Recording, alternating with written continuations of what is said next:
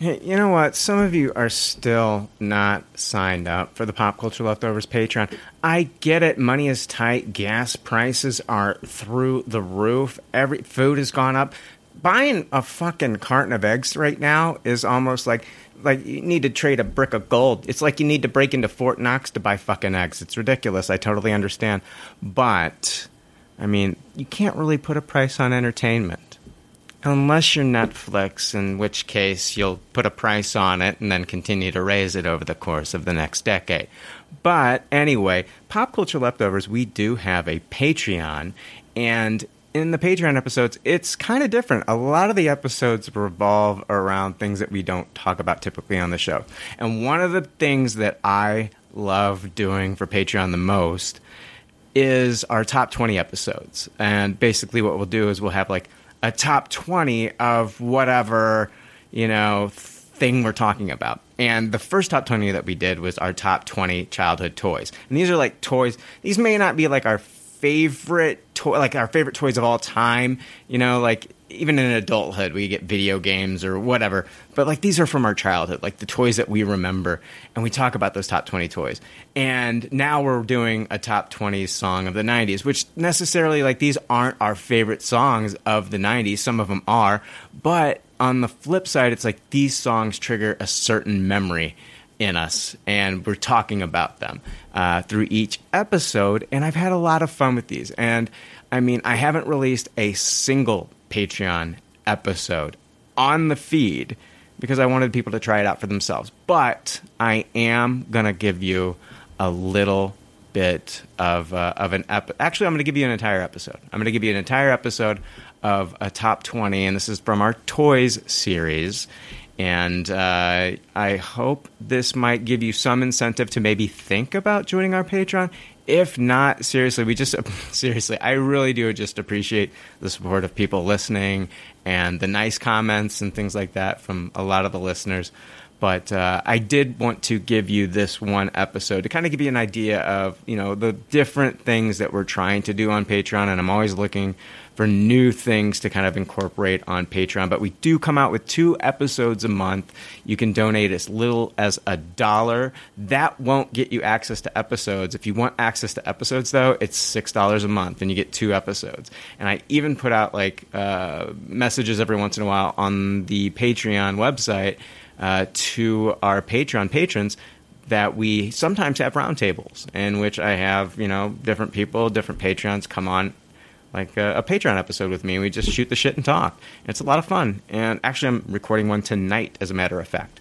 But for now, go ahead and listen to this episode of me talking with Paul Hart from Apple to Oranges and Dan Ramirez from Heroes of Noise about a couple of our favorite toys from our childhoods. All right, guys, enjoy. There's already like 7 million podcasts talking about pop culture and all that. Makes us happy like shooting at a womp rat. But it's all been done before. We don't want to be a copycat. We're the leftovers picking up the scraps dropped by the cool kids. It's a trap. Good at toss it, good at taste it. Do we love it? Hey, let's face it, can't erase it. Let's embrace the Tupperware party. Subculture spill over like a vulture. Carry over counterculture, pushover, pop culture leftovers. And we're the uncool kids. What's to say has already been said. Leftovers. Pretty sure that the only talent is the band that's singing this. Pop culture leftovers. Hey, welcome back to another Toys episode. We're going to be covering this week Toys 9 through 11. Or is it 11 through 9? I don't even know. What order are we going in? I don't know. I think we're going descending, right? So it should be 11 to 9. 11 to 9. That's why when I first said it, it sounded fucked up. I was like, that's your party, man. You do whatever you want. You know what? I'm going to do 10, then I'm going to do 9, then we're going to do 10 again, and then we're going to do 11. There you go. Let's have an adventure. Let's have an adventure. Yeah. All right. And then we're all going to try anal. Yeah. Welcome back, Dan and Paul. Sign me up. I mean, I came here for the anal. I came from the anal. I love this. It's like, well, let's talk about anal sex and then toys. Yeah, I know. Yeah. Well, they go hand in hand sometimes. I mean, literally. Yeah. Especially. So yeah, it's time for another top 20 list. It's a pop culture leftovers top 20 list. You might not agree with all of our picks, so stop, get out, don't slit your wrist. Just keep yourself composed and don't be a dick. Top 20. The soothe sounds. The soothing sounds. Sounds so good. Does. I always love that bumper. It always goes down smooth. Goes down smooth. We're talking about anal again, everybody. Oh my God. Damn. Anyway, Paul, since we are going in descending order, that we're talking about anal again. Now, let's talk about... Okay, no more anal jokes. Jesus Christ. This is becoming the that's what she said of anal jokes. I'm telling you. Feel attacked. I know. Well, yeah, you should. You should. You should literally I want you and Steve on Heroes of Noise to have timestamps for those jokes on your episodes just for me, so I can fucking fast forward 45 fucking seconds. I'll get right on it. I would appreciate my that. priority this week. Honestly, I think I've become numb to it. I've just, at this point, it's just like, okay. All right. If I'm being real, I fucking hate them, but it's just that they just keep coming nonstop. So it's like, there we go, coming nonstop, boy. I know. Yeah, back to the But anal no, thing. they just keep. I just had. It's one of those things. We can't beat them, join them. You know what I mean? Yeah, sure. I know. I get it. Paul, let's talk about our toys now. What's number 11 for you, dude? Yeah, man. Number 11 for me is the Mighty Max Escapes from Skull Dungeon. What?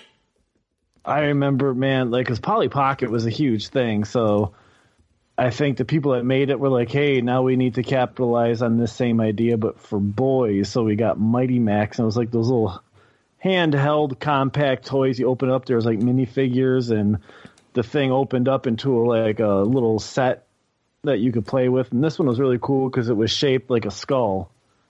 And it was kind of like the whole setting was kind of like the Dr. Frankenstein lair. But I believe the names of the characters were like, they looked just like Dr. Frankenstein and the monster, but I think they were called like Dr. Gore and the Smasher. And it had like trapdoors, and it was just a lot of fun. Like, you could take it in the car with you.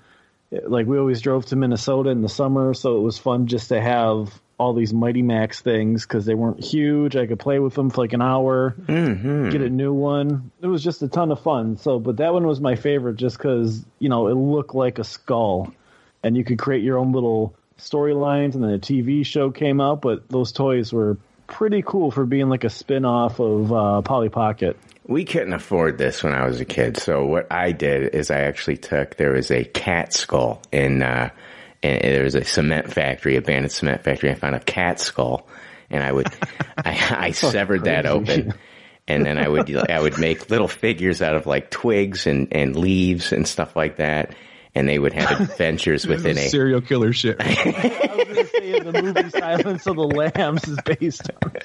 Then I would trap 5-year-olds in the safe and just play with them in my own whim. That is definitely the beginnings of a serial killer if you're fucking doing that kind of shit. Now I'm looking at this toy, and Mighty Max, is he the little character with the red hat?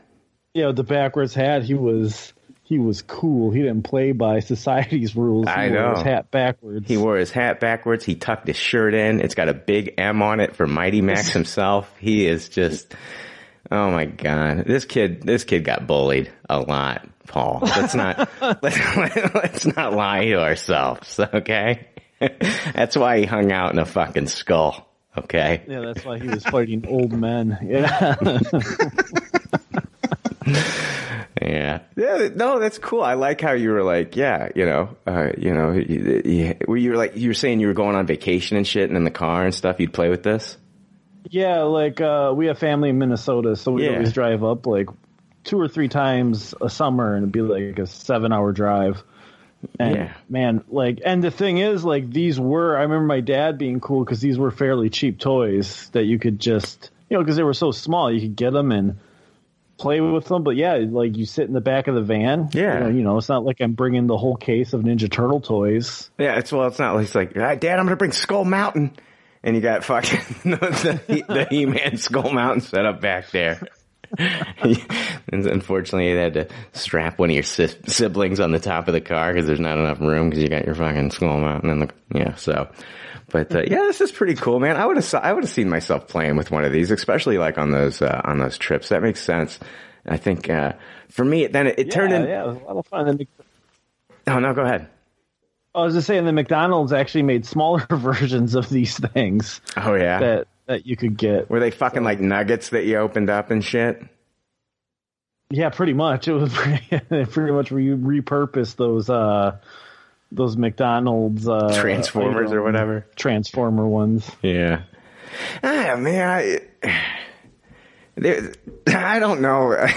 Those got to be like the worst Transformers. Like they have to be really frowned upon in the Transformers universe.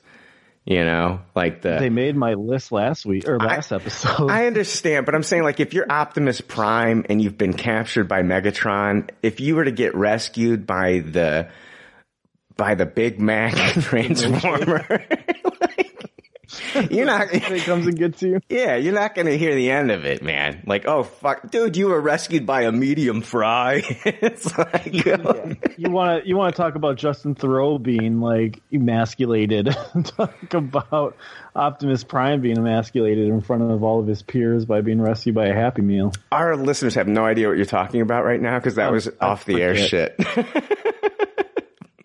I got to keep the intrigue. I'm sorry. I thought that was on the episode. It's not on the episode. Fuck. I'm sorry. You should have been there. It was great. Yeah, it was good stuff. Let's see. Fuck. What is Mighty Max holding? Is that a lamp? Yeah, I think he had like a little lantern. Why a lantern? What did he do? This is Skull Dungeon, man. Yeah, I know. Is this 1940? It's a flashlight, dude.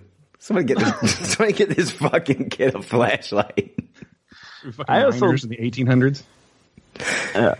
Oh man, and like, there's actually like a kind of a dead guy in Skull Dungeon. Like you can tell this guy was being tortured because his skeleton is still like shackled. I see that. Yeah, I see that. Pretty intense for a 6-year-old toy. That's pretty cool. I'm looking at a picture and it's from Leftover Culture Review. They're totally biting off of us. Pieces of shit. LeftoverCultureReview.com. You motherfuckers. You're going to be hearing from my lawyers. You motherfuckers. You're going to get a cease and desist. How about you play with that toy, fucker? A cease and desist letter. Can you play with that? You're going to have fun with that? You fucking thieves? Here's a new toy. Here's a new toy for you to review. It's a cease and desist letter, fuckheads. Hearing from my lawyers, Leftover Culture Review. That's fucked up, man. Dan, what do you got? What do you got for your 11? I mean, after Mighty Max, I don't think I'm going to be coming out swinging, but this is what I have. And it's more of a, like I kind of focused this time around on the ages of like 5 to 8 or 9. So this one, starting off with, isn't it really, I guess it's a toy. It's the most boring fucking toy ever, but I loved this thing. And what it was 1977, I went to the Superman, the movie premiere, and they were handing out these. It is a kryptonite rock, is exactly what it is. I knew that's what you were going to say. Superman on it, and I guess it's Krypton exploding, but it is literally a rock, or 2 or 3, depending on the size of them, painted green, glow in the dark. It's kryptonite. That's it. I cherished the shit out of this thing just because you hand that to a kid, then he goes to see the Superman movie for the first time, and I was like hooked. So it wasn't really anything I like played with so much, but it was something I always had displayed in my room, and it was probably one of the most boring toy, if you will, that I ever owned, but I just thought it was the coolest thing ever. It came with like an instruction manual, like, just put it under a light and then turn the light off because that's how it works. But that was kind of like my introduction to like glow in the dark stuff and toys that are glow in the dark, and kind of just branched off of that. But yeah, boring old kryptonite rock. I don't know if you guys ever saw those or anything like that, but they were like a promotional thing that started with the movie. And then it became something they sold in the stores, and it was created by that guy in 1975. I don't know his name, but it was like the worst. Probably it's just a little bit worse than this toy, which was the Pet Rock, which was literally a rock in a nest that was in a box that had holes in it as if it was breathing. You know what I mean? Mm-hmm. That obviously flopped. And then they tried to pick up the business again with this, and it lasted for a couple of years, and that's it. But I loved it, and I really wish I still had it. I was just looking for seeing if I could buy one, and I found one on eBay. It's like $77, and I'm like, nah, I don't miss it that much. Yeah, I never remember seeing these, but like out on the shelves. But I've seen them at comic book shops, and there's an episode of Comic Book Men where they talk about it. Somebody brought one in. And I think like I remember the connection to My Pet Rock. I thought My Pet Rock was like a big deal. I thought people were buying those. Apparently they weren't. I think it was like a flash in the pan. There was in the 70s they were doing these. I don't know if they just were out of ideas or what. But in my neck of the woods, there was this guy that got pretty popular for a while, and then he disappeared too. But he was making something called Stony Maloney's, which were just like painted rocks, and they could, themed with whatever. You want a Darth Vader rock? There it is. Something like that. So I think rocks were kind of like chic for a while, and then it just sort of rocks don't sell that much. There's rocks everywhere, so people just stop making them. That's my take on it. I mean, I don't see how you can sustain a successful business selling painted rocks, but 2 years max, I think. Why you gotta make fun of my fucking side business? Sorry, man. Did I fuck up your side hustle? Yeah, it's like that's my entire Etsy store. You just fucking trashed. I just burst your rock bubble. I'm sorry. Yeah, and that's the name of my it's the name of my store. It's Rock Bubble. Fuck you, Dan. I'm sorry. There's always acting though, man. Look at that. No, let's not. Let's not say we did. There's something really fucked up about this toy. For as cool as it is, like when you're a kid getting a kryptonite rock, it's got Superman in the box, and it's like, for as fucked up as that. It's fucked up though. It's like they're selling the one thing. If you're a Superman fan, they're selling the one thing that can kill your hero. The one thing that kills him, I know. Yeah, it's like now you own the one thing that, it's like if Superman were to visit you like fucking Santa Claus on Christmas, you would own the one thing that could kill him. Totally. But, I felt that I had to keep it safe for Superman 1 and 2, but then Superman 3 came around. I'm like, you know what? I might need to use this motherfucker one day. That's true. He did kind of flip out in that one. He got drunk. Yeah. Yeah. That's the only thing I have in common with Superman, Paul.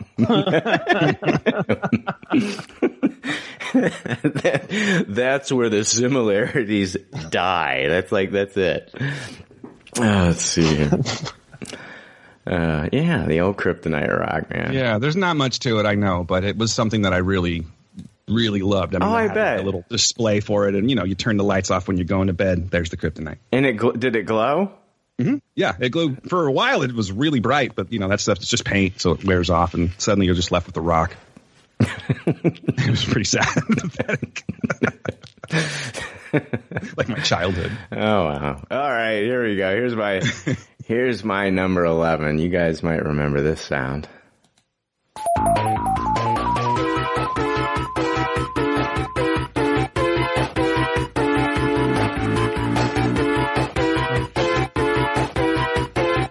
And if that doesn't ring any fucking bells, you're a moron, but I'll play a little bit more. Sega Genesis. Yes, sir. Sega fucking Genesis, man. It was, I'd had a Nintendo Entertainment System, and I was wanting to jump into the 16-bit world. I couldn't wait for the Super Nintendo, and I wanted a system so bad, and I got the Sega Genesis. I remember playing, some of the games at the arcade. You had Altered Beast and stuff like that. You play that game now, it's fucking terrible. But man, Sega Genesis, when they came out with Sonic the Hedgehog and Streets of Rage, I was so into that system. And I even got to the point where I did get the Sega CD, and that's how I would play Mortal Kombat. And I loved Mortal Kombat on the Sega CD. You didn't have to put in a blood code. You just had blood right out of the fucking gate. And I love my Sega Genesis and Sega CD. And I still think Sonic CD is my favorite Sonic game to this day. Did either of you own a Sega Genesis?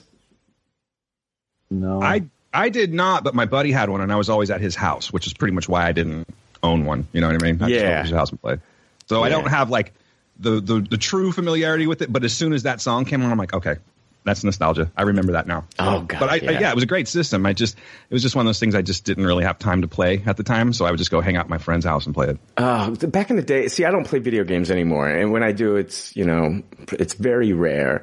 And if I do play games now, it's like I'm playing the older games from my childhood. I recently bought. They had on clearance. They had one of those arcade 1-ups, and I never had one, and I was like, you know what, fuck it, it's on clearance, it's at a great price, it's got, the cabinet has beautiful artwork, it's basically knocking out 3 different things that I love all in one cabinet. I got the, Street Fighter versus X-Men arcade 1-up. And I know I'm not even talking about the Genesis right now. I'm moving on to something else. That's what happens when we do these. But man, it is so cool. It's got Marvel vs. Capcom, and it's got Marvel vs. Street Fighter, and it's got a couple other games that you can play on there. It's a stand-up unit, and it's got like all the beautiful artwork on the side and shit. It's got the light-up marquee in the front. So you get to see like M. Bison and all the Marvel and Street Fighter characters on there. It's so fucking cool. And I'll go in my room, and I'll play that arcade 1-up, a couple times a day and shit, just to get away and get my head clear and shit. It's a lot of fun, dude. If you guys don't have one of those, if you see one on clearance or something of a game that you remember that you love, it's a nice thing to have in your man cave or something. So yeah, I've seen those, but are they? Go ahead, Paul. Sorry. No, go for it. I was gonna say that's why I love the Nintendo Switch, because for fucking $2.99 a month, you can get, it's called Super Nintendo Online or Nintendo Online. They give you almost their entire library of games. Oh wow! That you can just log on and play, and they don't have the Sega ones, but in the actual store, you can buy the whole Sonic collection for $10. Oh, that's awesome. Those Sonic games are so much fun. They're still fun. They're great. Yeah. What were you saying, Dan? I was just going to ask, are those I've seen them before, but I've never actually seen one in person. Are they like a full-size unit, or is it like a smaller version? It's a little bit smaller. You put them on a riser, and so, they're maybe just a little bit shorter than you. But they look like the actual arcade version. It's just they don't weigh as much. To actually own a 4-player Ninja Turtle from the arcade system is, I can't imagine even trying to get that into my house. But on the flip side, if you bought the 4-player arcade 1-up Teenage Mutant Ninja Turtles, is it Turtles in Time? Yes, I want that one so bad. Yeah, it's amazing. If you buy that thing, it comes in a box, you unbox it, and you can have this thing, you can set it up within an hour and a half. That's pretty cool. Yeah, it's very cool. For me, it was about, I know I can buy these games, I can download these games and play these games somewhere else. I really wanted the cabinet, and I wanted the artwork, and I wanted that, I just wanted that. I think it's really a kind of a cool piece of my childhood. Absolutely. That I can, for sure. Yeah. So, and I get to go in there in the room and look at it, and it's awesome. And I get to play it whenever I want. They also got an online thing where you can connect it to your Wi-Fi, and you can get online and you can fight against other people all over the world. And, then you can try to, get placement, get placed higher in the rankings and shit like that. It's pretty cool, man. So I dig it. But man, my Sega Genesis, I loved that system so much. Oh my God, I love that system so much. Sega CD had some shitty games on it though. They had this thing where they had the games with the live video, and you would just kind of push a up button, down button or something like that. And it was live video. So they had actors doing things, and they had a game called Sewer Shark where you saw clips of people, talking about, I don't know why they were in a sewer shooting rats and shit. It was dumb now that I think about it. But, and then there's another game, I think with zombies. There was, a bunch of these live action games, which they fucking kind of sucked. But it was so cool at the time because it was like you didn't have that in the other systems where it had like live video and shit. But they could only fit so much of the video on the screen. So like it was like this really tiny screen within your screen. It was super weird now that I'm thinking about it. The old Sega sounds CD. kind of that part sounds kind of janky a little bit. Like, did it look good at least? Yeah, it was all right, man. It was all right. The Sega CD was more for me. It was more I wanted like the best graphics I could get out of like Mortal Kombat, and I wanted Sega CD. There were some exclusive games that you could get. I never did get into the 32X though. Once they did the 32X add-on, I was like, I'm out. This is getting ridiculous because like when you stacked the 32X on top of the Sega and the Sega CD, it just looked like this. It's like you're creating Voltron in your home. It's fucking, it was ridiculous looking. It was like this ridiculous looking tower of like, and they were just trying to keep the system relevant. And it was just like, you know what? I'll just wait for the 32-bit systems to come out instead of doing this, adding onto my Sega. So, man, the Saturn was a great fucking system too. They just didn't, I think the Saturn was a fantastic system. I completely forgot about that one. Oh, I loved the Saturn. They just didn't have the games for it. And then it just, that was like the end of Sega after the Saturn. Oh man, Dreamcast was the one I loved. You're right. It was the Dreamcast. I'm sorry, not Saturn. It was Saturn was a piece of garbage. Thank you. Dreamcast was the fucking death got done dirty. Yes, thank you. Not Saturn. Saturn was trash. The fucking Dreamcast was amazing. I had one friend that had the Dreamcast. And we would go over and we'd play that boxing game and we'd have like boxing tournaments and shit. And it was so much fun. Fuck yeah. I remember Dreamcast was trying to like really incorporate the arcades where cabinets were putting in a slot for like your Dreamcast memory card. That does kind of ring a bell. Yeah. Yeah, so you could like save your progress and then go to the arcade and pretty much pick up exactly where you left off. Yeah. Oh, that's kind of cool. Yeah. Did you guys have a friend that had a Neo Geo? No. No, I can't say I did. I knew What's one. a Neo Geo? Oh, you don't remember? I feel like there's this era of video games where I'm very unfamiliar with this, but the Neo Geo, I don't even think I've heard of that one. Yeah, there's a company SNK that had their own system, the Neo Geo, and we're talking about like 1990, 1991. This was a $600 system back in 1990, 1991. It had arcade graphics, and the cartridges were like the size of a toaster. And they were huge cartridges. It wasn't a CD-based system. It was a cartridge-based system. And I think like each cartridge, if you wanted to buy a Neo Geo game, I think at the least you're spending $90. And we're talking 1990, $600 system in 1990. That's insane, man. I mean, like that's more than a PS5 now. Mm-hmm. Oh yeah, I know. That's fucking crazy. Yeah. You can you can play the Neo Geo games now. I think they've even made an Arcade 1-Up Neo Geo. I don't think it's made by Arcade 1-Up, but it's the same kind of concept. But they had Neo Geo machines they had Neo Geo arcade cabinets in the arcades.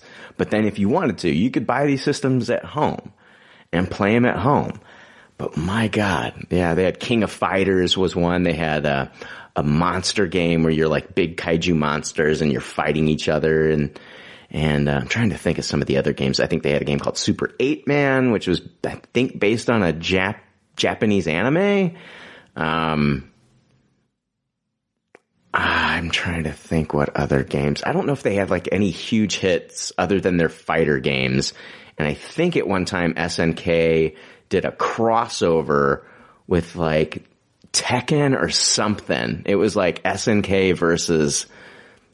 I don't think it was Capcom or Street Fighter, but, yeah, those Neo Geo systems. Yeah. Did you have, oh shit, we talked about TurboGrafx 16. You were aware of that one. I'm just curious about something. I mean, I imagine life is just the answer to it, but you seem to be very, very nostalgic about video games. Mm-hmm. You're very fond. You have lots of fond memories about that. And I've heard you, talk about it not only on this particular podcast, but like the regular feed as well. And I'm curious, was it just life that got you away from video games? For me, that's exactly what it was. It's life, and video games just changed. You know, like the last video game series that I really got into was the Halo series. And I stopped after Halo 3. And Video games just changed for me when I was like a huge side scroller fan, and everything kind of like went to like this open world 3D stuff, which I thought was really cool at the time. And I think like if I were to play those games as a kid, that would have been like, oh my God, this is amazing, blah, blah, blah. But as I got older, I just get more nostalgic for like the side scrollers. And I know that that sounds crazy to like, you know, modern day gamers. But but for me, I just look fondly back on those days. And those are the games that I want to go back and play, you know, as the games from my childhood and the side scrollers and stuff. I recently went to Limited Run, and they came out with like a 8-bit or 16-bit game, and it's a Jay and Silent Bob game that they made. Oh, I've seen that. That looks really cool. Yeah, so I bought that for my PS4. And so when they ship that, I'm gonna be playing that at home because it's like, it looks like a 16-bit game. And it's Kevin Smith and Jason Mewes, and I love those guys. So yeah, I'll have a lot of fun with that. But as far as like the newer games coming out, man, I just can't. I don't have the time to put into them, Dan. I feel you. Honestly, I really like first-person shooter games, but the thing is I really suck at them. And when you start, when you get completely annihilated by some 8-year-old in the Philippines, like, over and over and over again, I had to like just give it up. I'm like, this isn't for me. I would stick with like the campaign mode.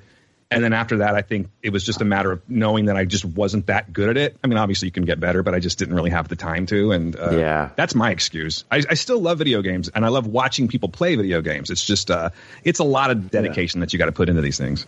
Man. For some people, it comes so easily, and they can just blast through these things. But for someone that's removed like yourself, I just don't think I have enough time to really sit down and apply myself. And it's like, how many games am I going to buy before I just go, oh, I haven't finished any of these? You know what I mean? Yeah, I get it. Yeah. Brian, I agree with you so much. Like, I got into the Batman games just because they're written by like everyone that did the animated series, so it feels like a continuation. But it's just like I like my video games to look like video games. Yeah, like from the old day, man. I want the clunky bit graphic. I want the fun music. Like nowadays, like you're playing these games and it looks like you're actually playing a movie. I know. Like it's so realistic, which is cool, but just want to go back to why I loved them, and that I just want them to look like an old school video game. We're getting so close to like what we're seeing in Ready Player One. It's scary. There is a company, and I don't know if I have it saved on my phone. I did at one time. There's a company that is making it's a VR system, kind of like an Oculus. But the whole thing is, it is a platform that you can stand on. It's got a moving platform so you can walk in any direction. You've got a headset on, and then there's basically kind of like an arm that's connected to the platform that comes down and has a jacket on it. So you put like this jacket, like this vest on, and then you put the VR headset on, and then you're basically in that world, and you can run and move just like you would move if you were outside, because that's this crazy. Platform is moving with you. It's kind of like, any direction that you move, you can walk on it. You're physically walking as you're playing these games. So like when somebody's shooting at you, you have to run. And then you've got this, then you're going around shooting people and shit like that. And I'm just like, this is getting nuts. This is getting nuts with how far we're coming with these video games. Like, I remember like when VR was like a thing. I don't even think that they knew VR was a thing, but they didn't have the technology back in the early 90s to really pull it off. I think that Nintendo system tried to do it. That game, was it like a Nintendo VR system that they came out with? It's called Virtual Boy. Now you'll be getting to that in a couple episodes. There you go. The virtual. You know what? We'll save that then. Let's save that then, because that's when we'll open up this conversation. Okay. But man, I think like, the movie The Lawnmower Man came out in like 92 or something. And then everybody was just like, oh God, virtual reality is like the next big thing. And then nothing came of it. Because I don't think they had the technology to do it back then. Now we're getting to the point where we can do this fucking shit. So I haven't. We got an Oculus 2 for Christmas. How is it? I've never used one of these things. They're cool. It's just it's one of those things where it's like, okay, I don't know. I don't think the games have actually reached the point where it's as exciting. You know what I'm saying? Yeah. Like the games that I bought I don't even remember. It's been so long since I played it. But the one that I had to have since I was getting this thing was the Vader Immortal. Have you seen that? Yeah. Is that the one? Dope. I mean, that the one where very, very cool. You're using a lightsaber, correct? Yeah, but it's really cool. Cause like, you know how you're saying like you got to climb up and stuff like that, or you have to move around like that stationary thing that you were just talking about. The thing that kind of bothers me about it is that it gives you like this little blue or purple line laser, if you will. You know, it's VR, of course, but you can like actually map out your area so you're not knocking shit over and stuff like that. But it seems to me like that would be you'd have much better use of it if you had like a large room that you could dedicate to it. Yeah. You know what I'm saying? Yeah. Because in my case, it's in my living room, you know what I mean? And I'm trying not to step on my dog or whatever, but it's fun. It's cool. I just don't think that the technology, or maybe I guess the technology really hasn't quite gotten to the point where it's grabbed me just yet. Yeah. But I can tell you that it's very interesting to put one of those on. And, you know, there's other things that you can do with it too. You can watch movies. You can like walk through cities and stuff like that. I'm told, not to be stupid, but I'm told, you know, you can access adult movies and shit like that. And I haven't done any of that stuff. It's all through like Facebook. And the thing that in case anyone's actually thinking about getting one of these, just know that if you're trying to get it for your family, it's not that type of a unit. It's much like how a Switch is with Animal Crossing, where you just it works off of your profile and your profile alone. You can't add other ones on unless you jailbreak it. So I thought that was kind of a downside to it too. Yeah. But okay, I don't know if it's really worth 300 bones. Interesting. Yeah, I probably will hold off on the VR until they've got a system that just everyone's raving about. So, let's see here. Paul, let's get back to you. Yeah, Sega Genesis, man, I fucking loved my Sega Genesis. I was a Sega kid. I didn't get a Super Nintendo until like, I think in my early 20s. I ended up finding one like in a storage units or something, or I can't remember. It was like a storage locker sale or something like that, and I ended up getting one and playing it years later. But I was a Sega Genesis guy. Let's go to number 10. What do you got, Paul? Yeah, I wasn't huge into the Nerf toys when I was younger, but my grandma got me one for Christmas, and it was fucking awesome. It was I spent a lot of time trying to find the exact one. It was called the Nerf C307A pullback pistol dart gun with laser sight. It was like the first one that had a scope on it. And you had to put batteries in it, and a little light came on wherever you wanted to shoot your little dart at. It had a laser pointer? Yeah, it had a laser pointer on it. I mean, it wasn't super accurate, but like, man, when you're 8 years old, it's pretty cool.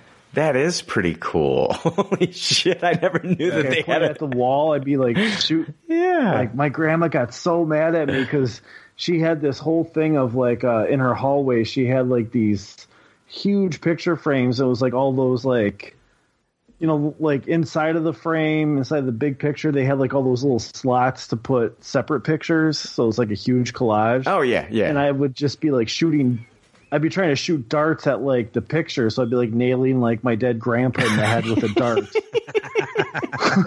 So what are you doing? I'm testing the scope. You'll respect your grandfather. She's like, hand me that gun. I'll show you how it's done. I would have had one of these when you were alive, you son of a bitch. Oh my God. Sorry, Paul. No, that's funny. I can imagine Edith saying that. Hey, Paul, I was going to ask you, I'm looking at it right now. Is it the yellow one, or is it because I see a green one too that's like a transparent? It would, man, I believe it was like orange. Yeah, there's orange in there too. Okay, that's cool. That works for me. Yeah, and it was like the pullback one.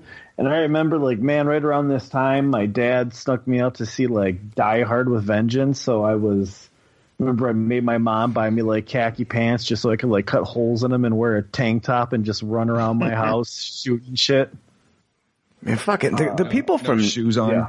The people from Nerf, man.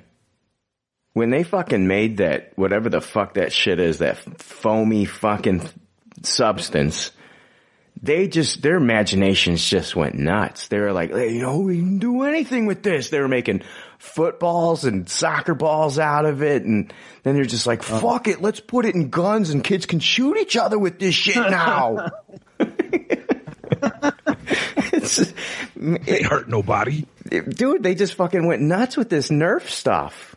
And it's evolved. Like, dude, they have like a fucking like semi there's like huge magazines that just shoot out these darts at like rapid fire speed. What I loved about the Nerf footballs were that, like, Whistle. if you were a kid that couldn't throw a real fucking football, you give that kid a Nerf ball, and you could chuck that fucking thing as far as you wanted to. It was amazing. I could make that thing spiral, but you hand me a real football.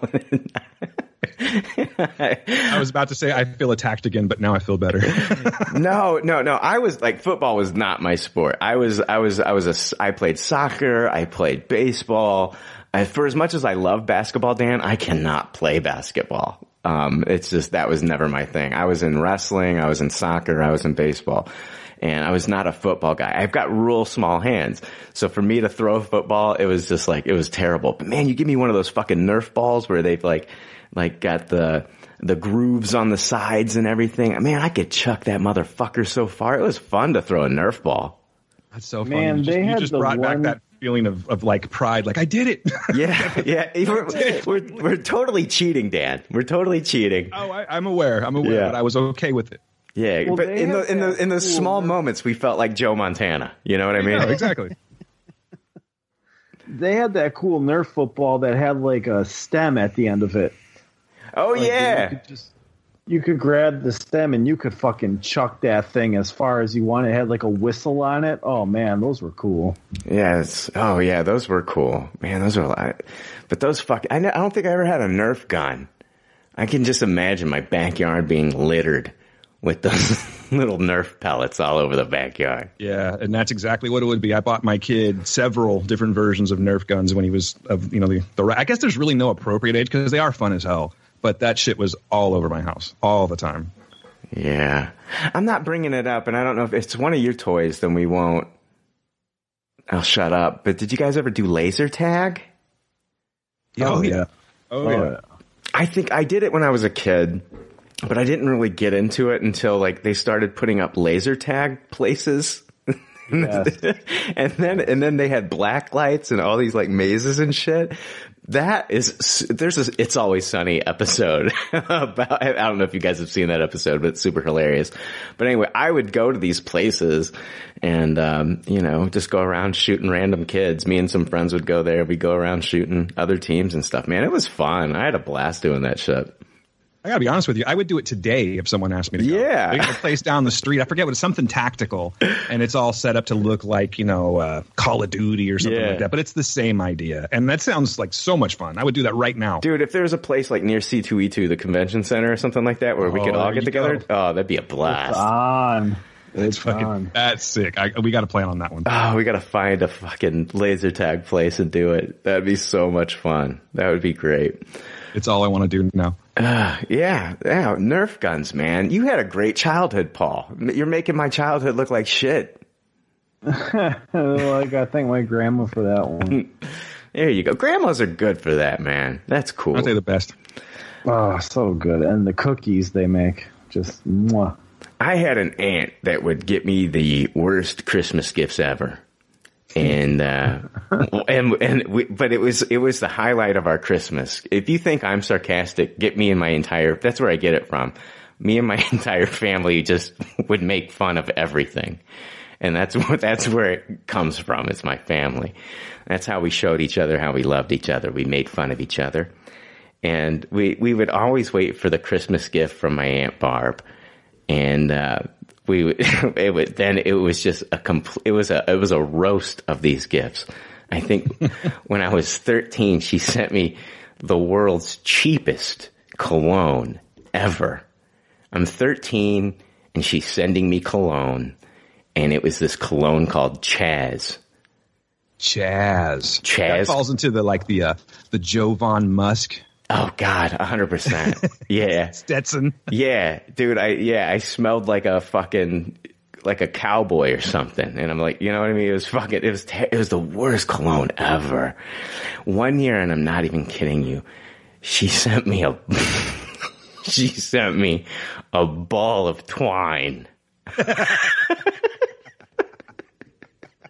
Have an adventure, Brian. Go out there and just make the world yours. Yeah, like one of the. I don't know why that's so funny, but it really is. Yeah. Oh, I know. I'm gonna mute out for a second. I don't know. Like one day I get an award and I'm going to get up on the podium and be like, this would not be possible had it not been for my Aunt Barb who believed in me and sent me a ball of twine. That's the best story ever. It was, dude, and it wasn't like, it looked like a fucking ball of twine, like from like the 1800s or some shit. Like it was like, It had to be wound back up again. I don't know what happened to that ball of twine. I really don't know. Did you ever say like, hey, it's for this purpose, or was it just like, because I'm just trying to figure out the motivation for it, and her looking at it being like, yes, Brian's going to love this. Dude, I could seriously let me call my sister right now. Hold on. Hold on. I'm going to see if she'll answer. I'm going to get her on speaker. Oh, fuck. Hold on. Please answer.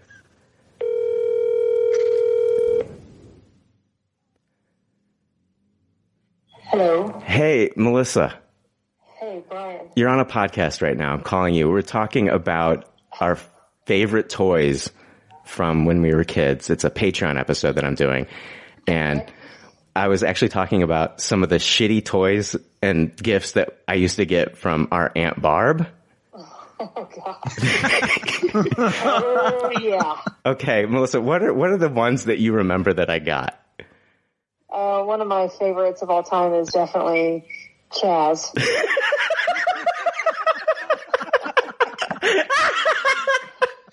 So perfect. Yep. Chaz. I think I saw the picture somewhere of you holding your Chaz. Wait, you have the picture of me somewhere holding the Chaz? Is it the one where I'm like smiling ridiculously? Yes. Cheesy. Oh, please cheesy put it up, face, Brian. Chaz in hand. I mean, it's what every kid wanted that year. I love Chaz. Okay. Do you? Okay. Post that picture on Patreon. Also, one of my other all-time favorites is a spool of twine. Like, what is twine anyway? Really, and it was literally just a spool of twine, like nothing else. You know, like, I get it could be like a supplement gift to something else, but it was by itself. Oh. Melissa, you've literally just talked about the two things that I brought up. And the two guys that are on the podcast are just dying laughing right now. Chaz and twine. Chaz and twine. Yeah. No, this one was Dad's. Dad had a good one from her.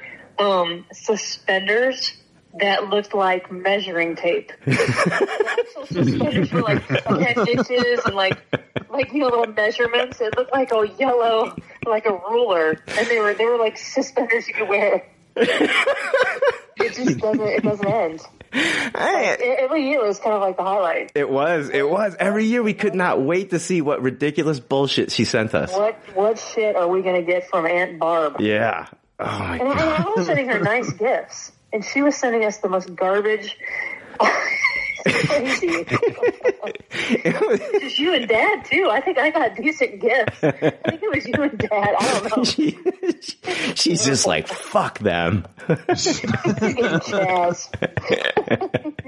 She's like, my nephew's a shithead. I'm gonna have him smelling like shit. It was strange. With twine. And then twine. What I know. are you going to do with that? What the fuck am I gonna do with twine? Oh my God, well, what were you? Like, how old were you? I don't know. It was the hot gift of the season. I'm telling you. Melissa. Tickle me elmo. Walking through the store and it's like, what does Brian want? What can I possibly get Brian? They got these Jordan Nikes or a spool of twine. All right, let's go with the twine. Oh my gosh. Oh man. Crazy. Yeah, yep. Melissa, thank you so much. Hey, no problem. Anytime. All right, later. Bye. That's a fucking treat right there. That was great. Couldn't have timed that any better, man. That was perfect. All right. How do you top that? How do we top? We should really top Aunt Barb. We'll see you next week. Shout out to all the Aunt Barbs in the world. We'll just do another podcast where it's just fucking you guys come along for the ride. Top 20 Aunt Barb gifts. Oh my God. Sign me up. And I would pay for the next tier for that. Oh my God. That was great. I was just like, I know she is going to. I know she's not going to let me down. That was fantastic. Perfect. All right. Let's see here. Dan, what's your next toy? I mean, how do I top this now? I mean, you know what I mean? You have me in a spot here. Let's see. I guess I'll go with, I have kind of 3 more. I know that's more, but I'm going to combine this next one. Like I was always a collector, you know, and I just didn't ever have that collector's mentality as a kid where it's like, oh, this is going to be worth something. So I had these things, I cherished them, but because I was a kid, I played with them and I banged them all up, you know. And what I'm talking about is, you guys ever, Paul, I'm not sure, I guess there's probably a version for you. Brian, I know you've had one, at least one of these before, but do you remember the aluminum lunch pails that had like, you know, like fucking Happy Days or Star Wars or something? Oh, on there? Yes. With the themed thermos and all that. Well, I never used them for you know, carrying lunch to school or anything. They always held all my prized possessions. And then, so when I had those, I was really into Topps non-sport trading cards. I was really into that. I mean, I collected so many of them from pretty much all the Star Wars movies. I had the full sets too. It makes me wonder what happened to them, because I'm sure they would probably be worth something if they were of any, you know, in any good condition at this point. But I mean, I remember having them from Alien, Alf, Rocky, Rambo, Mork and Mindy, Close Encounters of the Third Kind, A-Team. And I would just, you know, that's how I rolled. We'd go over to my friend's house, and he had his too, and we would trade and stuff like that, as you do. And that was my little transport thing. But for a while, that was like my world. I was so into collecting cards, never sports cards, just always non-sport trading cards from movies or anything that I was into. Did you do the Marvel cards that came out in 90 or 91? No, 1991 I was graduating high school, and I was just doing other things, basically. Gotcha. Yeah, no. I was 12, 13 at the time, and Marvel cards were like the big thing. And then every once in a while, in a pack of Marvel cards, you would get a 3D hologram card. Oh, the chaser card? Yeah, and I had 2 full sets of Marvel cards at one time. Then I went on, I moved on from that, and I started they had Todd McFarlane Spider-Man cards, and I had a full set of those. Then they came out with the Marvel set, the second set. So it was like the Marvel, you know, second set of cards, and I got a bunch of those. And I was big into those. I also collected the Alf cards from the Alf TV show. Yep, had those. Yeah, and those had the Booyah baseball cards in them. It was Alf and his back on Melmac, and it was the baseball team that he was a part of. I remember that. But it was called Booyah Baseball. And in each of those cards was like an art card. It was drawn in kind of like almost like a Mad magazine type looking art. And I used to love those. My dad's a huge fan of the Andy Griffith Show, so I bought him a full set of Andy Griffith trading cards. Oh, nice. One Christmas. Oh, sweet. You got the Aunt B. Yeah, the Aunt B, bro. And it's got her stats on. Otis the Drunks. Can you trade me a Lloyd? It's got her stats on the back, you know. she makes a mean rhubarb pie. Oh God, you're right there. I was ready to go there. Yeah, that's funny. Now I remember, like, there was a certain point where, because remember, Brian, like, especially like the movie cards back then, they came with that petrified piece of bubble gum. Oh yeah, and the I remember. All smelled good and everything, and then at some point that got phased out. So I can't remember. Was Alf one of the cards that had the bubble gum still? Ooh. Seems like that's a little bit newer. Yeah, man, I don't. Those came out in like '87, so I don't know if they were still doing the gum in those cards. Yeah, it was all about the gum. It tasted like shit, but I chewed it up every time. Yeah, I did too. The flavor like lasted for 10 seconds, and then it was kind of like a fruit stripe had the best. Fruit Stripe. I love Fruit Stripe gum, but my God, the flavor just goes away within moments. Gone. Yeah, I just bought some Fruit Stripes not too long ago. You're right. Yeah, it's like air. It's like chewing air. Have you ever seen a Fruit Stripe semi on the road? It's a beautiful thing. Like there's all 20 seconds of flavor. I've seen a Fruit Stripe semi. It's like the whole back of it is like the Fruit Stripe logo and everything, and it's got all the colors on it. It's like you maybe get to see one of those your entire life. I felt like, you know, there's like things that you remember seeing in your life. You know, maybe seeing your first beluga whale. Like, And then there's that moment where you see a fucking fruit stripe truck on the road, and you're just like, oh my God. That is pretty Brian's cool. I'm got looking at one. tears in his eyes. Yeah. The most beautiful thing I've seen. It was. And do you guys have Garcia's Pizza where you guys live? No. No. Garcia's Pizza, they used to have this hot air balloon that looked like a tomato. And they would actually fucking take this hot air balloon up in the sky, and then they just land somewhere and then give people pizza. That's cool. I remember seeing those fucking hot air balloons when I was a kid and being like, oh my God, look at that giant tomato in the sky. I always wanted my parents to chase one down so we could get pizza, but we never did. A little bitter about that. A little bitter about it. They were just like, we can just go to Garcia's the next time we're at the mall. Because that's the same. They had really good dough, dude. Really good dough back in the day. They put like a little bit of cinnamon in the dough. Not a lot, just a little bit of cinnamon. So like after you got fucking done chewing it, you had like a little aftertaste of cinnamon in your mouth. They're like, you like that? Well, try this. Yeah. You're That welcome. sounds delicious. Yeah. Yeah. Hey, question though, regarding those tin lunch pail things. Oh, which ones yeah. did you have? I had the Popeye one. Nice. The And- Robin Williams Popeye one? No, it was Popeye from the cartoon. Okay. And on it had his dad, and we would all laugh at school because his dad's name was Poop Deck Pappy, and we would all laugh about that. Ha ha ha! Poop deck, and so that was super funny.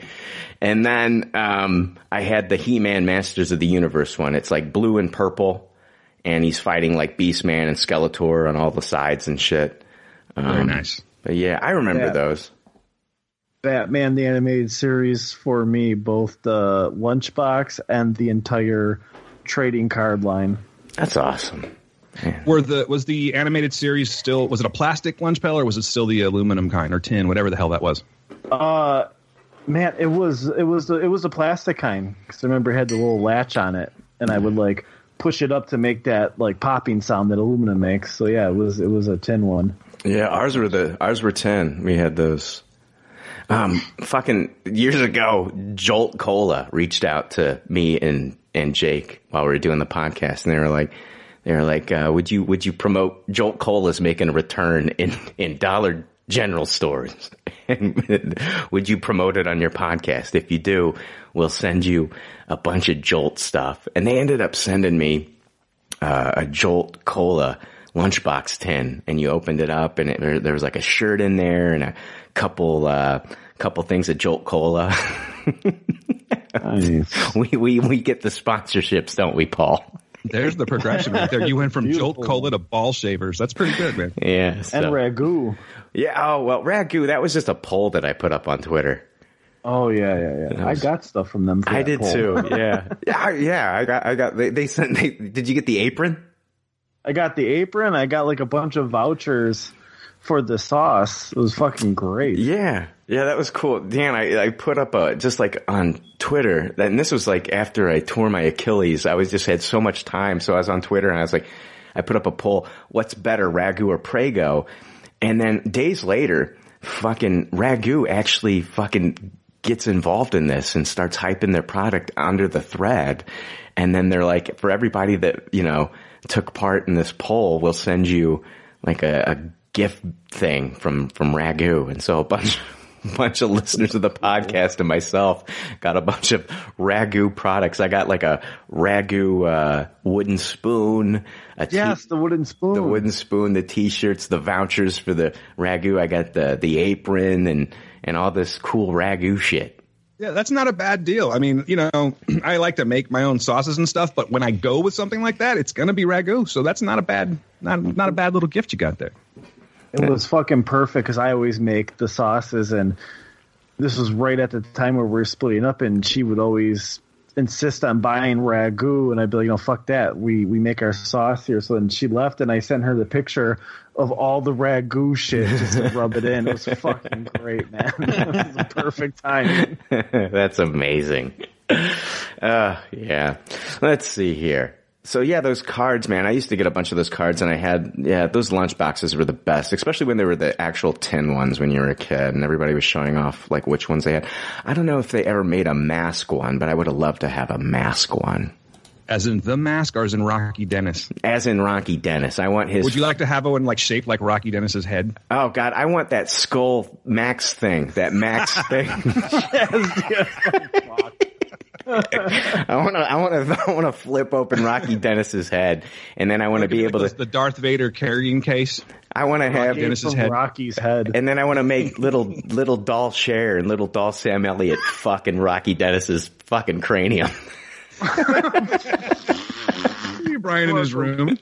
These are things that I think are cool. I want them. Wind in my hair. I want them. The sun shining on my face. There's going to be something on somebody's face in this.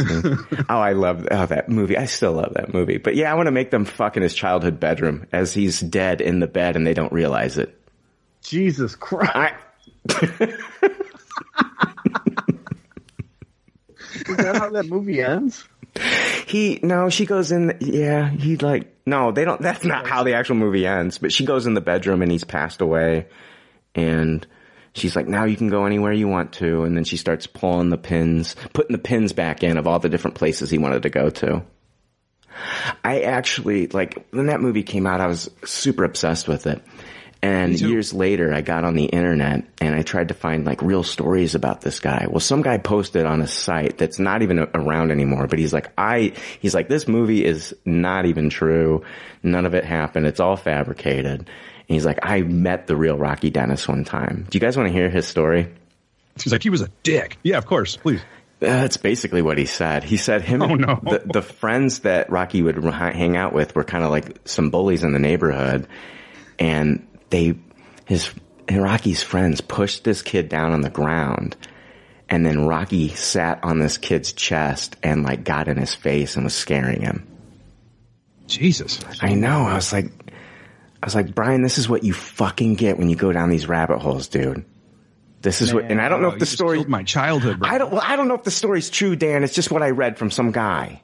It might as well just been some random Reddit post. I don't know if it's fucking true, dude. But this guy sounded legit.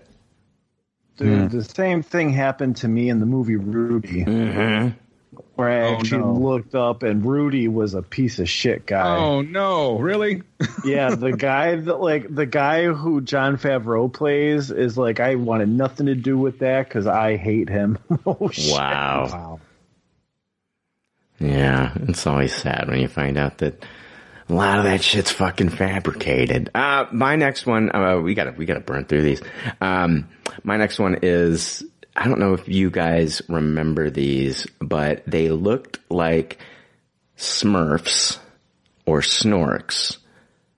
And the Smurfs, of course, lived in their little village and shit, and the Snorks lived underwater. But these were called Astrosnicks, and they were green, and they were aliens. And they would have these toys in your Happy Meals. And they were little tiny, rubber figures. They kind of, if you remember the rubber Smurf figures, or if you remember, the California Raisins figures they had at Hardee's, these McDonald's had Astrosnicks. And, they kind of look like the Noid a little bit. Yeah, a little bit, because they've got that little thing popping out of their head and shit. Well, I had collected a bunch of these Astrosnicks, and I'd trade them with my friends. There was a robot one. There was a dragon one. Some of them were into sports. Some of them were just holding McDonald's, food and shit. But if you could send away for an Astrosnick spaceship. And my parents did whatever it took. I think it was either proof of purchase of something and then some money. And then my parents sent away for an Astrosnick space shuttle. So I had this big white space shuttle. My Astrosnicks would go on adventures and shit like that. And man, I loved these stupid little figures when I was a kid.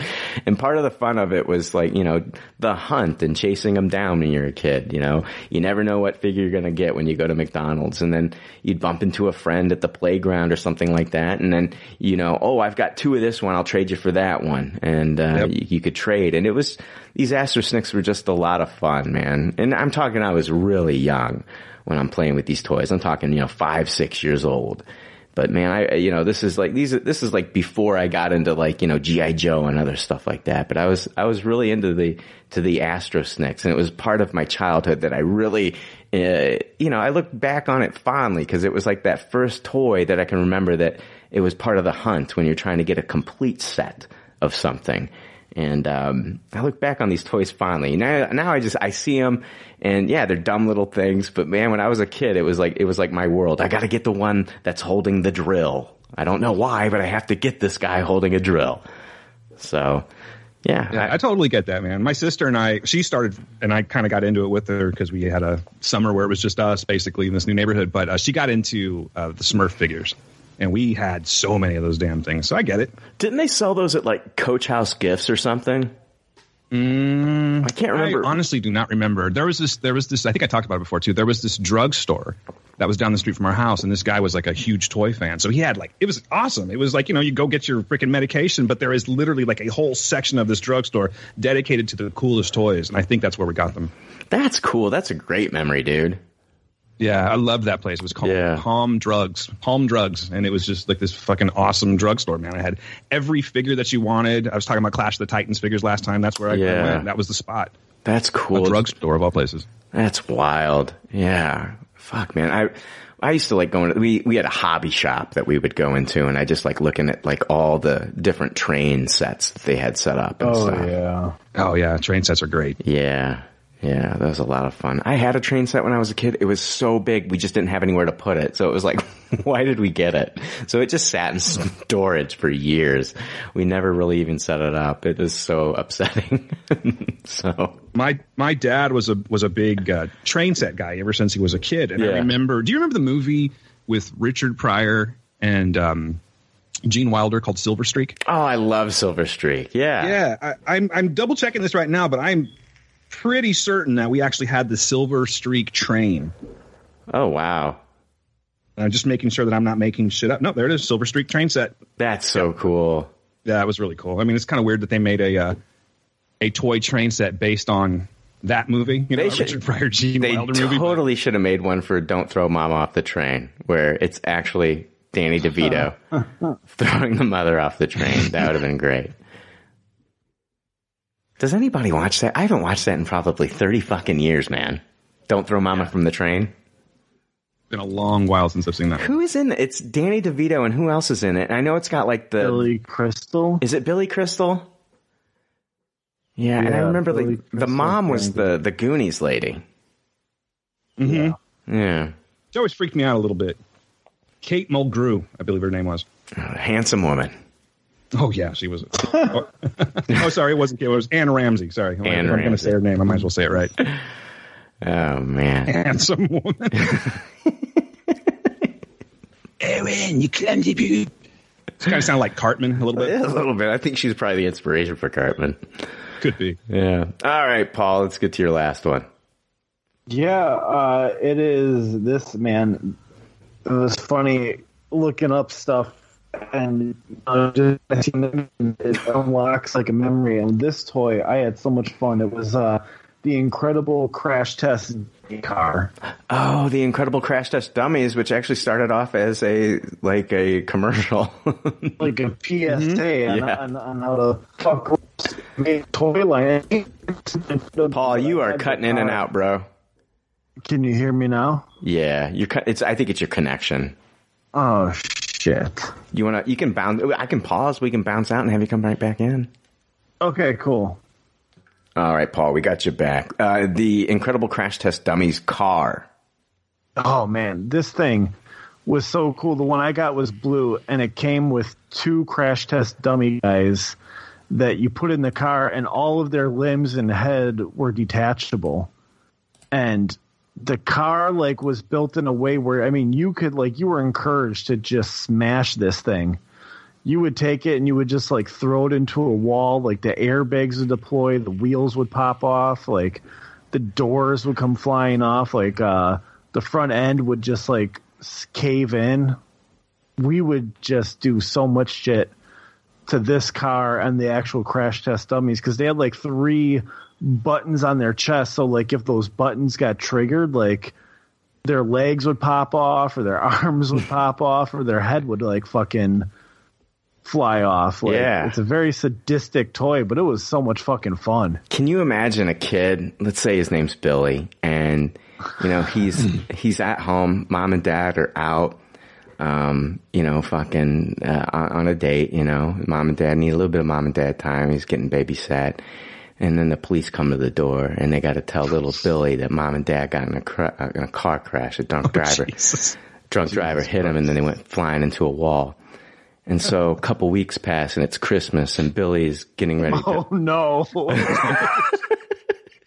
Oh, no. Aunt Barb gets him the crash test dummy toy. The Aunt Barb collection. Oh, my God. Damn it. That was a lot of work to go dark like that, man. Oh, my God. Get this kid twine.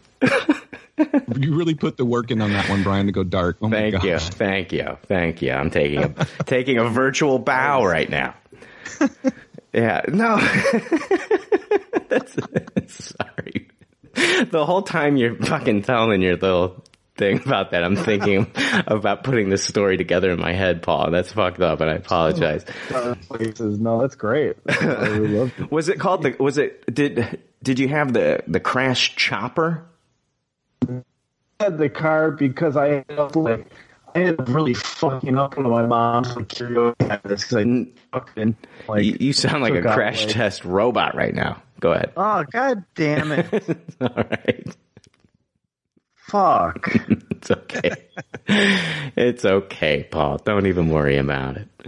Well, there's my story. There's my last toy for the day. No, that's really cool, man. So you basically just fucking set these things up and then they'd go crashing into a wall and explode all over the place. Yeah, and then it would take like 30 minutes to put it all back together. But then you're doing it right again. Yeah. One thing they couldn't do for Billy's parents. Yeah. Right. Yeah. He couldn't even listen to the Humpty Dumpty story anymore, Dan. That's how... Poor Billy. Poor fucking Billy, man. Dan. That is a fucking tragic story, right? I'm going to hell. Dan, what's your next one? I was torn. I think I'm going to go. We talked about this last time, and neither one of us got to it, so I think I'm going to go with this one instead. Would it be okay if I just played a little bumper real quick for it? Go for it. Or commercial? Yeah. All right. Who had one of these?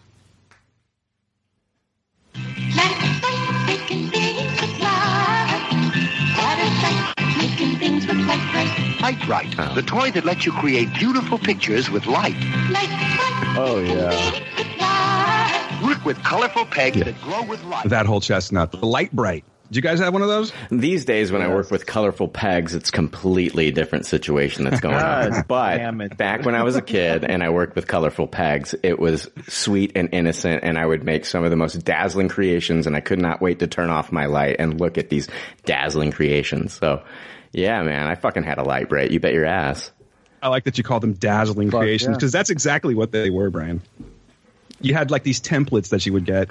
And if I'm not mistaken, I think you could, because you came with like your you can only use them one time, right? So that's a moneymaker right there. But it would be like a booklet, I remember, of like these black sheets of paper with basically dots in it that you would put on your Light-Bright and push the pegs through. And next thing you know, you got yourself a nice little flag, maybe a turtle, something like that. It wasn't even that fun, and much like The Rock, I just loved that thing.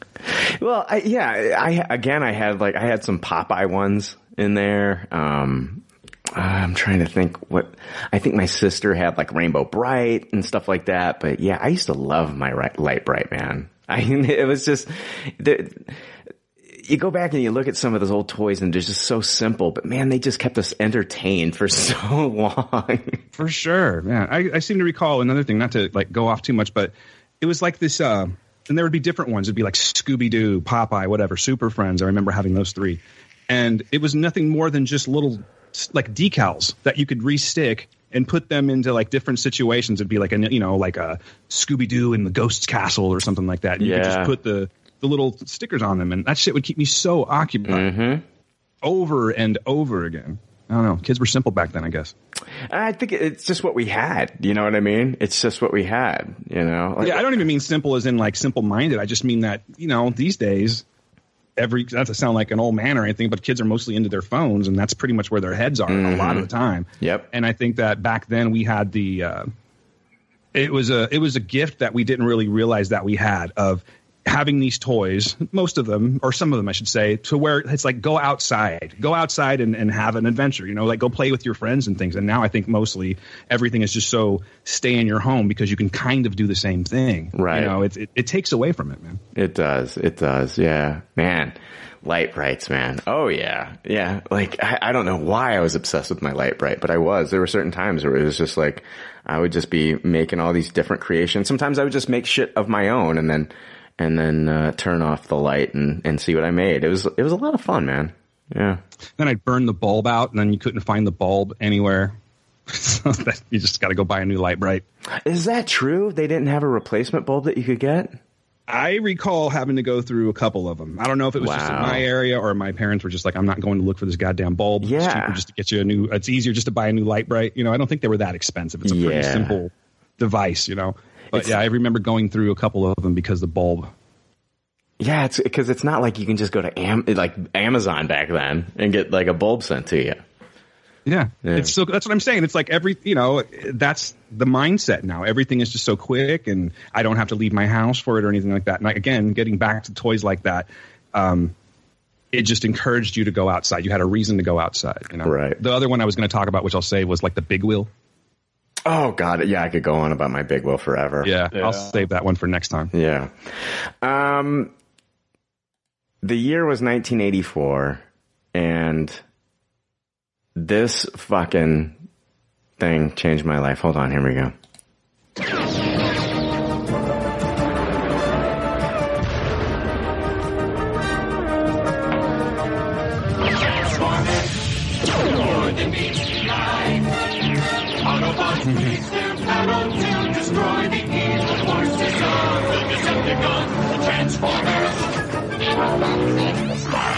Yeah, Transformers. Yeah, Transformers. This toy line changed my life. Like, it's still with you. I think that's so cool. It's still with me. I still love my Transformers. And yeah, I think it was 1984. Cartoon came out. I was obsessed with cartoon, and I got one toy. It was the Transformer Trailbreaker. And after that, I was like, I've got to get more Transformers toys. And so like next Christmas, it was just like, all I want is Transformers. All I want is Transformers.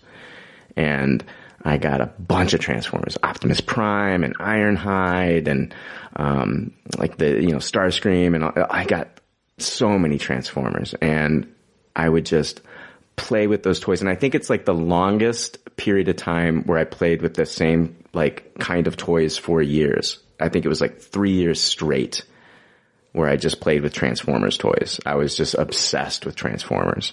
I had other toys. I had G.I. Joe and stuff like that, but like Transformers always trumped everything else. I loved my Transformer toys, and it's stuck with me to this day. And like, even for as much as those Michael Bay movies were not like my Transformers, it was still cool when that first movie came out and my dad watched it and my dad really liked it. And at that point, it was like this stupid little thing that my dad thought was stupid when I was a kid. Like, he thought all the shit that I watched was fucking dumb. Now he was listening to me talk about it, and it was like, I felt a little validated, like, yeah, I can tell my dad about the different relationships between the robots, and he's listening to me because he really enjoyed that first movie quite a bit. And so, and then the 1986 movie came out, and then they fucking put that heavy metal, soundtrack on there, and I was just like, holy shit, they killed Optimus Prime. I fucking cried. I cried for years. I don't cry now, but I cried for years watching that scene because it was super traumatic for me when it first happened. It's for me, now that I'm older, I appreciate the death a lot more, but when it first happened, it was like it tore at me. And But man, I still have a lot of like feelings and nostalgia for this line. I love this line. And that's why I love that new Bumblebee movie that came out, because they made them look like the characters that I remembered from, you know, growing up, as opposed to, you know, the Bayformers, which had like this completely different look to all the characters. And, yeah, man, Transformers, I would just play with these things for hours. I had Metroplex, the big city. You know, I got Galvatron and Hot Rod and Blur and Cup and Wheelie. I had Dinobots.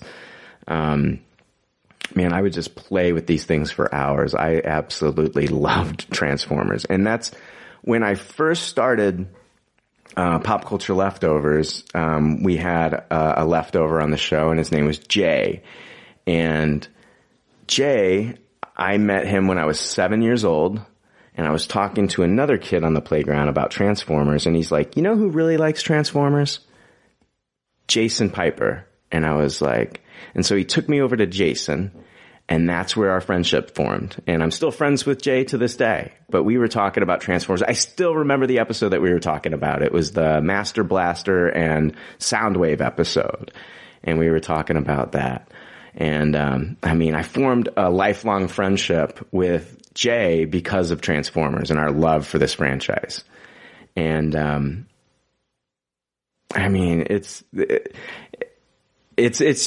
crazy that, yeah, I think this, like, if there's one toy, and we're not doing these toys in any specific order, but if there's one toy that kind of like defines my childhood, it's Transformers. Like, that's the, you know, for a lot of people, it's like Teenage Mutant Ninja Turtles, or it's G.I. Joe.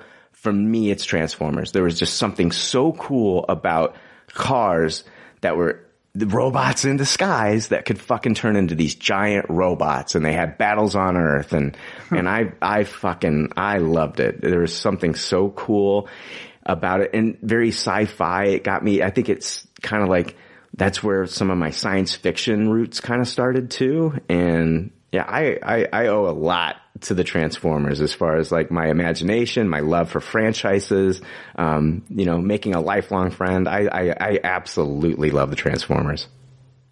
I think that's very cool. If I can say this, you know, as a listener of the show before I actually knew you, and then now knowing you and having conversations with you in the past and stuff like that, I can honestly say that there's three things that I hear you get super excited about, where, because you're always passionate about things, you know what I mean? But it's like there's these three things that always come up, and you can hear the tone and your voice change, and you just wax, you know, poetically about it. One is Transformers. I think the other one would be, as I'm fucking blanking right now. Dinosaurs would be another one. Yeah. And then the other one kind of goes with the Transformers because you got a love for robots. Yeah. And anytime you talk about those three things, I can always hear your voice change, and you just go into it. I think that's so awesome. Yeah. Yeah. I do have an obsession with, and that's why I love the Dinobots so much. I was a huge like dinosaur guy, and even to this day, watching the new Jurassic movies that everybody cannot stand, I still love everything they're putting out because I'm just obsessed with human interaction with dinosaurs. I remember, like, what was it? It was like China, like 10 years ago, said that they could fucking resurrect a woolly mammoth. And I was like, do it, China. Go, China. Let's do it, man. If you guys think you could do this, I would love to see a fucking woolly mammoth. That'd be amazing. But yeah, Transformers, don't even get me started, man. I fucking love them. I love them so much. Awesome. I watched that. I just recently bought, they had, Shout Factory, excuse me. Shout Factory. If you go to their website, you can pre-order the limited edition steel case, Transformers 1986, the movie, on 4K Blu-ray. And, I ordered that, I think the day or the day after it came out. It came out to like $38, but man, I had to get it. I've already got the Blu-ray steelbook that Dan Hepner sent me years ago. And that's awesome. But I was like, man, I really want the best version of this available.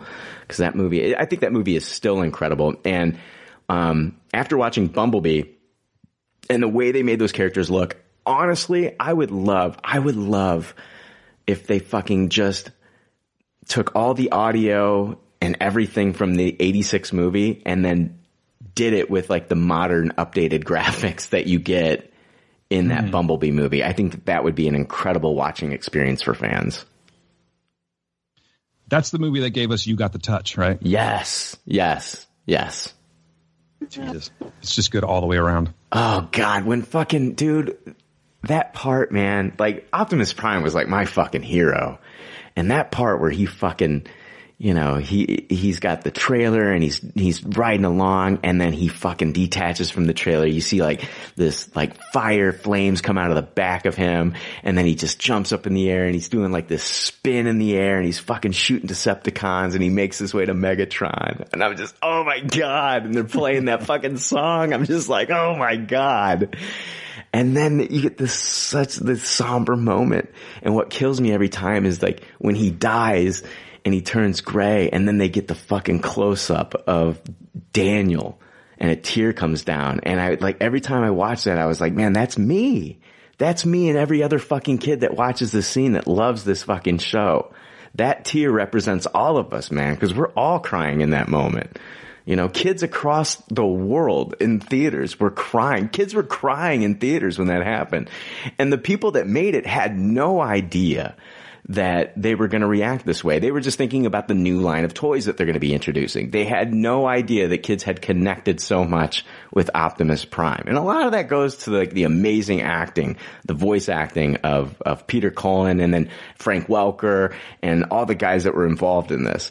The guy that voiced Starscream, one of the, you know, funnier characters, really devious and evil characters. This guy came from a stand-up background. He was a stand-up comedian.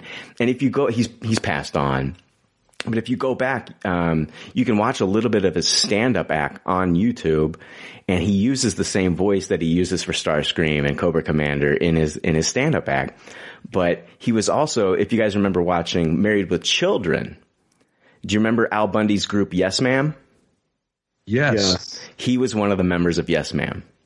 Oh, nice. Yeah, the guy who voiced Starscream, which the name escapes me right now, and I apologize. But, yeah, God, I love the 86 movie. I watch it, I try to watch it at least once a year. Or, you know, like I watch so much stuff for the podcast every week, but there's a few things every year that I try to make a little bit of time that I can watch. Superman, the movie's one of them. I like to watch Die Hard every year. I like to watch 1986 Transformers every year. And then as much as possible, I try to get one watch in of the Lord of the Rings original trilogy, the extended versions. And as long as I can watch those things every year, I think, yeah, I'm kind of satiated as far as like my nostalgia. So, yeah. That's awesome. All right. That's it. Jesus Christ, I rambled on there quite a bit. I'm going to shut up now. We're going to end this. Well, I'll tell you right now that if I hadn't seen the 86 movie, I would be watching it this week because of your description. It is, Paul, you've seen it, I'm sure, right? Oh yeah, and I want to show the kids, but Emmett's such a sensitive guy. I think that movie would just destroy him. Yeah. I think, but honestly, man, I think it was, for me, it was like one of those things watching it when I was 8 years old that, you know, I grew up a little bit that day, man, watching my hero die. You know, it was not all heroes fucking survive, and it was like something that I learned, like. They killed off Optimus Prime. And I don't... The day your innocence died. It is, man. This is the end of the innocence. And that song played in the background as you can see me crying as an 8-year-old. Yeah. All right, guys. Thanks again for joining me. Dan, where can people find you, sir? You can go to www.heroesofnoise.com and check out our show, Heroes of Noise. We're a weekly show, and we... Come along. Check it out. We talk about movies. We shoot the shit about life. We think it's fun. Hopefully you will too. Brian, thank you very much for this, man. I love doing this every single time, and it always brings back something that I hadn't thought of before. I love doing this with you and Paul, so thank you for the opportunity. I also want to thank my sister. Thank you. Yes. Thanks, Melissa. And Aunt Barb. Aunt Barb is still with us. She's still with MVP. us. She's MVP of the show. Yeah. Paul, where can people find you, dude? You can find me on Movies from the Heart. We've been coming at you weekly now. And real quick, I got June and Jess Candelori that have been on where we're actually branching off into our own show called Apple to Oranges, where we will only be talking about newest Apple content on a weekly basis. Oh, wow. And right now we have covered the first 5 episodes of Mythic Quest Season 2, so if you're into Apple, I would check that out in the future. I just have been catching up on the Mosquito Coast. I got through, I'm through episode 4. I've got 2 more before I'm caught up, but I've been watching that Justin Thoreau show. Nice, yeah. They put out great stuff. Yeah, Apple does put out really good stuff. Do you think they're going to go after one of these fucking, now that all the streaming services are buying each other up, buying up these, movie studios, do you think that Apple's going to go for one now?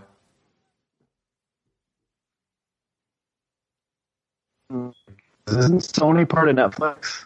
They have some kind of agreement with Netflix. They do, and that even if Sony sold off, that agreement would stay in place until that agreement is done with, and then everything would move over to Apple if a move like that went down. I could see that, Paul. Sony. Yeah, I mean, I just think Apple is more concerned of bringing in the talent and creating their own stuff before they're gonna. I mean, I think they could.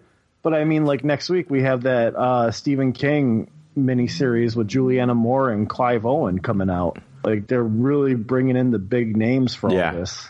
Yeah. I just think they need to pump out a little bit more content. We are. I mean, like they need to market it better because right now, besides Dan, which was a great review on Heroes and Noise, hardly anybody knows about this amazing musical documentary called 1971. I was going to ask you, man. Yeah. Are you going to be covering that? Yes, we are. I mean, we looked at the release schedule. They got so much stuff that's going to be like, and the Rose Byrne show is coming out in a couple weeks called Physical, which looks fucking awesome. They more stuff out. They're going to have like 3 or 4 shows going on at the same time. But it's like we need more because they put out good crap, good stuff. They do put out good crap. I think that's their tagline. We put out oxymoron. You fire up the Apple TV and it says Apple, and you see the Apple logo underneath. They say we put up good crap is what it says, Paul. Good crap. Guys, thank you so much, and I want to thank all the Patreon patrons for making this possible. Without you, I'm not doing this every week, and so I don't want to put anything out that nobody's listening to. So I want to thank everybody that's a part of this, and you guys make it possible. So I really appreciate all the support from our patrons. Thank you so much from the bottom of my heart, and we will be back next month with another Toys episode. See you then. There you have it. That is, I don't know what I'm doing right now. I apologize. Anyway, there you have it. That's an episode that we do. It's a top 20 episode. We have a lot of fun on those, and I hope you check it out. This is like I feel like a drug dealer. Like this is your first hit. I'm giving it to you for free. You're gonna it's gonna trigger all the chemicals in your brain. You're gonna like the way it feels. You're gonna come back, and you're gonna be begging for more. Or you're just going to be like, man, that drug didn't sit with me well. Holy shit, I'm never doing that again. So either way, I'm glad that you listened. I hope you did enjoy it. And head on over to patreon.com. Just do a search for Pop Culture Leftovers and sign up today. That would be fantastic. And guys, have a great week.